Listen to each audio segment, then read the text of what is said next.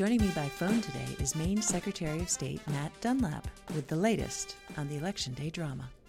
Welcome, Matt Dunlap. Well, thank you for having me, Cynthia. So, Matt, it's really hard to keep up with what's going on as far as ranked choice voting is concerned. This week, the law court issued a decision. What does it all mean? Are we going to use ranked choice voting in the 2020 election?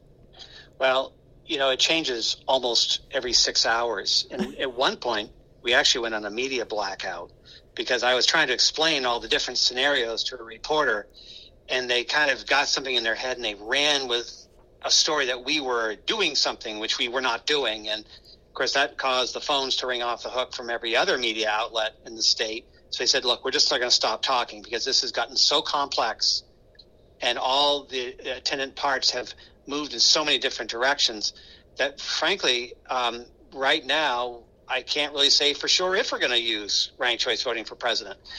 Where we are, and let's go back a little, just as a quick overview about ranked choice voting, which was adopted by the voters in 2016.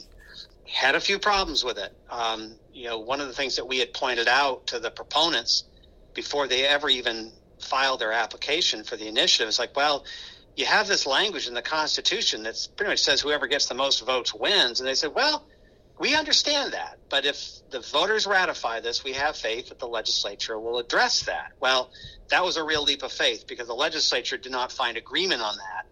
And when they did find agreement, it was to put a delay and so-called trigger mechanism that if, they would hold off on ranked choice voting for 2 years. And if you didn't amend the Constitution to address those concerns in the meantime, that ranked choice voting would simply sunset and go away. Well, the proponents weren't amused by that idea, so they took out a people's veto initiative to stop that provision from taking effect. They were successful, so we used ranked choice voting for the primary in 2018, all the primary election, all the federal and state races. And the people also upheld ranked choice voting in the people's veto. So because of that plurality mechanism, we can only use it for federal races in the general election. We can use it for all elections in the primary because neither federal races nor primaries are described in our state's constitution. So, but also left out of the original initiative was a provision to use ranked choice voting in either nominating candidates for president or electing them. So that led to the legislation that's before us now. LD 1083 was introduced by the Senate president last year. They wound up passing it the last day of a special session last August, and the governor, a bunch of bills that had come out of the legislature, which sort of went beyond a kind of a brokered agreement on bonds, and so the governor held on to them, examined them. She let a lot of them become law without her signature. She signed a few and vetoed a couple. So this was one of the ones that she let become law without her signature, was LD 1083. And because she let it become law without her signature, it wouldn't take effect until 90 days after the second regular session, which was scheduled to be, the adjournment was supposed to be like April 17th. Well, then the pandemic hits. And before that even, when she agreed to let it go forward, the Republican Party took out a people's veto of their own to stop the use of ranked choice voting in the election of the president. Well, so and it also applies to the big U.S. Senate race too, though, right? That is not affected by the legislation because that was already in place. Okay, so no matter what, we're going to use ranked choice voting for the Senate, and if anybody, I can't even keep track of who's filed for Congress, but for the federal races, yes. Okay, so certainly for the Senate because we have a 4-way race for Senate. Okay, so that there's no question that ranked choice voting is going to be used for the Gideon Collins race and other federal races. But what's still unknown is whether or not, when voters either vote by absentee ballot or in person, whether ranked choice voting is going to be used in the presidential race. Can I ask you this? What other candidates are on the ballot besides Donald Trump and Joe Biden? Are there a lot of... I will get you that here just a second. But let me get into, where we are with, with the law, and the lawsuit. So the litigation that's now pending, we had 30 days to file our application to certify the people's veto effort. That was submitted on June 15th. Now, that was a deadline. Now, for those folks keeping score at home, you may remember that the primary was moved out to July 14th. So while we're trying to get the primary out the door, we're also certifying the people's veto. With masks on. Oh, yeah. About 7 people doing all of this, by the way. Where we went from there, we found they didn't have enough. And they had to get for people who aren't totally in tune, the people who wanted to veto the law that would allow ranked choice voting to be used in the presidential race, they had to collect like 63,000 signatures, right? 63,067 to be exact. And of course, this is during the pandemic. I mean, they're having challenges of their own, but they had their press conference. They collected 72,000 signatures. Well, what they didn't say at the press conference is about 4,000 of those signatures had already been invalidated by the towns as not being of registered voters in those towns. So as we go through this process, of course, we basically sort the whole mess. So, we don't keep track of valid signatures. We sort it by town. We sort it by circulator. We sort it by notary public, et cetera. Then we data enter all the names, and we look for duplicates. So, if you see the name Cynthia Dill 5 times, what you want to know is it the same Cynthia Dill, in which case it only counts once, or is it 5 different Cynthia Dills, in which case it counts all 5 times? So that's what we go through. The process from there is that we certified they did not have enough. About 1,100 of their signatures we invalidated because the circulators themselves were not registered voters when they were circulating. This is the point of the case. 2 of them in particular, and because they challenged us on this, they went to Superior Court and they said, no, the Secretary of State is wrong. These people were registered voters. So one in particular, we looked up, had actually moved about 6 times in 10 years. And when we had pulled up their voter registration, it showed that it had been canceled in the town of Livermore Falls. That's why we invalidated. And they said, no, this person is a registered voter in Peru. Well, in fact, they were. Except as we dug a little deeper, they had changed their voter registration in March to Dixfield, which is also where they'd updated their driver's license over a year ago. So they had moved to Dixfield in 2019, but were circulating as a registered voter from Peru. This is the crux of the constitutional debate right now. The Constitution of Maine, Article 4, Part 3, Section 20, which has these definitions, defines a circulator as a resident of this state whose offering is a petition, soliciting signatures for a written petition, and whose name must appear on the voting list of the city, town, or plantation where they live, that they are qualified to vote for governor. So to us, that's pretty clear. The Superior Court judge said, well, they updated their registration before they turned in their signatures, so that's okay. And that's what we're waiting for clarity from about the Supreme Court right now. If they rule in our favor, we've already begun printing ballots with the ranked choice race for president on it. The people's veto under this scenario does not appear before the voters. So if the court reverses us and upholds the decision of the Superior Court, then we're going to have some real scrambling to do here over the next few days. So, and the scrambling would be to reprint ballots that do not have ranked choice voting? Exactly, because one of the suggestions that came from one of the attorneys is that we could just simply use the grid for the ranked choice for plurality, and I think that would really confuse the heck out of people. So you asked about who's running for president that you could rank. I can give you all the names. Right now we have Joe Biden obviously running for president, and you also have Donald Trump, but you also have Joe Jorgensen from the Libertarian Party and Howard Hawkins from the Green Party, and Rocky De La Fuente from the Alliance Party. Those are the candidates for president right now that are going to appear on the ballot. And so the question is, do you rank them, or are you going to be picking one? And, I don't ever try to presuppose what the court's going to do. I've gone to the Supreme Court, as you know, about 7 or 8 times, utterly convinced every time of the justice of my cause. And I have about a 500 batting average. So, so it's a little tricky to predict what they're going to do. When does voting start?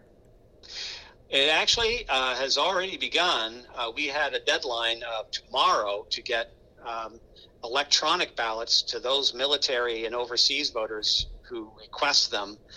And, those are out now, and some of them have already started coming back. So the people who request their ballots in paper, they're going to have them shipped tomorrow. And then in-state absentees will be available sometime either on, before, or just after October 4th. That is 30 days before the general election. Now, who do you think this makes a difference for the most? I mean, whether or not ranked choice voting will be used, do you think it favors one party or the other, given the other candidates who I don't even really recognize any of them? I don't think it does. And of course, I had a question from a radio show host not long ago. It was a Republican. And he said, Matt, why is this so polarized? Why is this so partisan? When did it become partisan? Which is a really good question, because Republicans really do see ranked choice voting as something of an existential threat. And I think it's because they win elections without it. So, you go back, we started talking about some type of runoff voting even when I was in the legislature back, in the late 90s, early 2000s. And the idea of a ranked choice system was really gaining some popularity, but it was probably the re-election of Governor LePage that really lit the fire under the proponents of ranked choice voting to finally, eliminate the spoiler effect, bring some consensus around who we select as our leaders. And that's what drove the initiative forward to the voters. And then, the real stake through the heart of it for the Republicans was the loss by Bruce Poliquin in his re-election bid in 2018 to Congress. As you remember, on election night, he had a small lead over Jared Golden, about 2,000 votes. You had two third-party independents, more progressive, Will Hoare and Tiffany Bond, who both qualified as independents. And the operative question was, did those voters vote for those candidates as protests, or did they actually rank their choices? And as we gathered all the materials and did the tabulation, about half those voters, about 23,000 voters, about half of them did rank their choices, and about 2-1 went for Jared Golden as their second choice, which put him over the top in the second round, and he became the 2nd District Congressman. So, until the Republicans win an election using ranked choice voting, they will see this as a danger to them. And if the cycle turns eventually and the Republicans are in control of the legislature and the governor's mansion at some point in the future, and they have not seen the benefits of ranked choice voting, I would predict that LD1 will be an act to repeal ranked choice voting. Yeah. They just hate it that much. I think if ranked choice voting helps Susan Collins win, they may have a new attitude. Matt, what if assuming that you win and the ranked choice voting ballots for president are used, how long do you think it's going to take for us to know the outcome of the election? Well, and this is the way we set it up, because, the worst thing you can have in an election is uncertainty. And we didn't know in 2018 how long it was going to take us to do this. But what we could do is tell people where we are in any given day. And that's, that helps promote trust in the process. What we have found is that for a statewide recount, it takes about 10 days to get everything collected, scanned in, uploaded into the system to run the tabulation.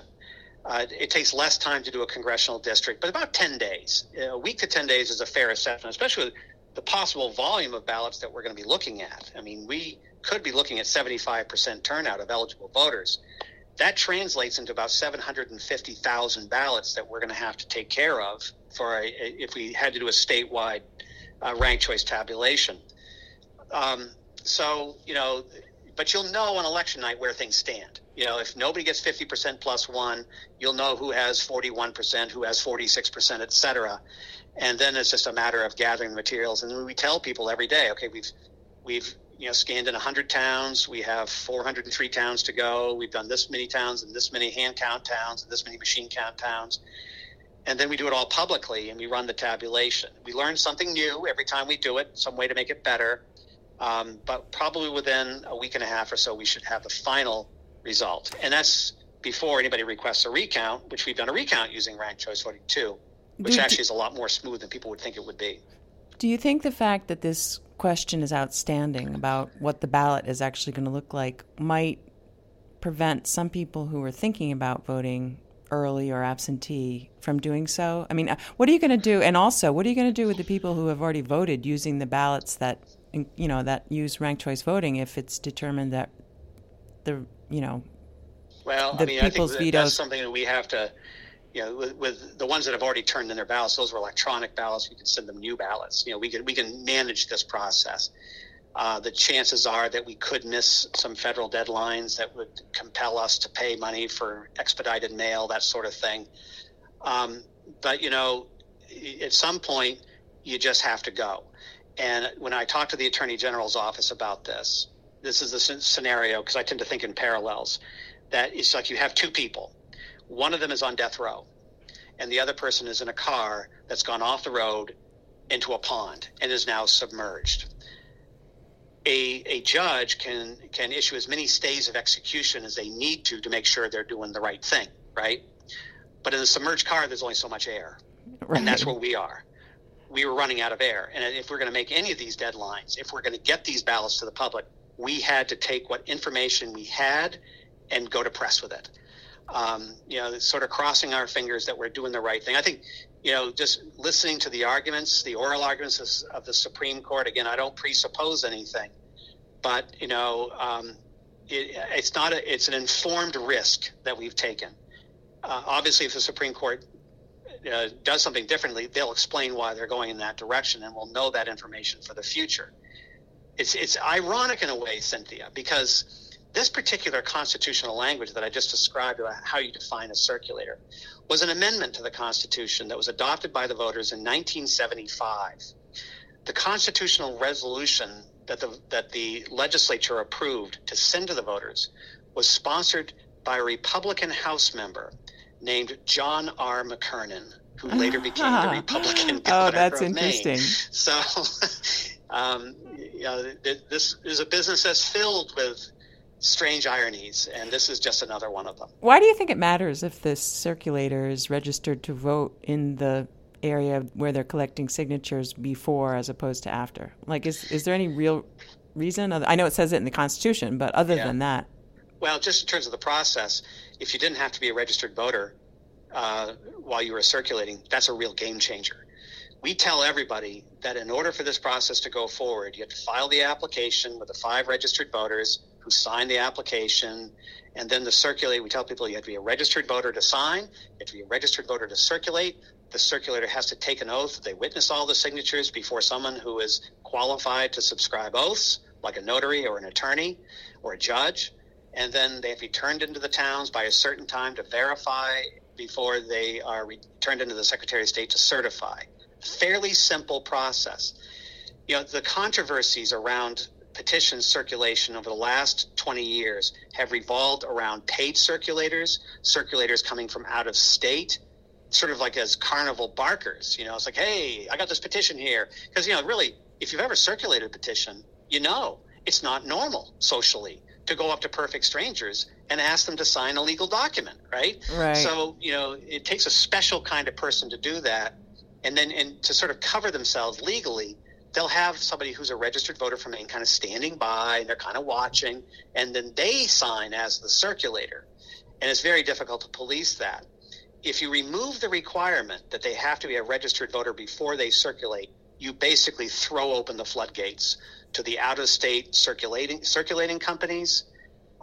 This has always been the concern of people on both sides of the political spectrum, that the process has to have some integrity, that the voter, when they look at a question on the ballot, should have the right to know that it is there legitimately, that the proponents followed the rules, that it's that they met all the thresholds, they did everything right, and this kind of opens a hole to allow for a vast network of professional companies to push petitions. And I think that's a matter of concern, whether you're a Republican or a Democrat or an independent, how this process works. And that's why we wanted to get real clarity on this particular question. Nothing to do with ranked choice voting, nothing to do with any topic.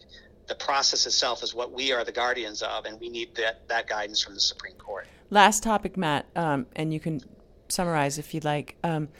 What's the latest on mail-in ballots and the the postmark date and that sort of thing. What's Maine's rules around when you have to have your ballot mailed, postmarked? So whenever you mail it, whenever you return it, under the current framework, which is in the law, it has to be in the possession of your town clerk by 8 p.m. on election night.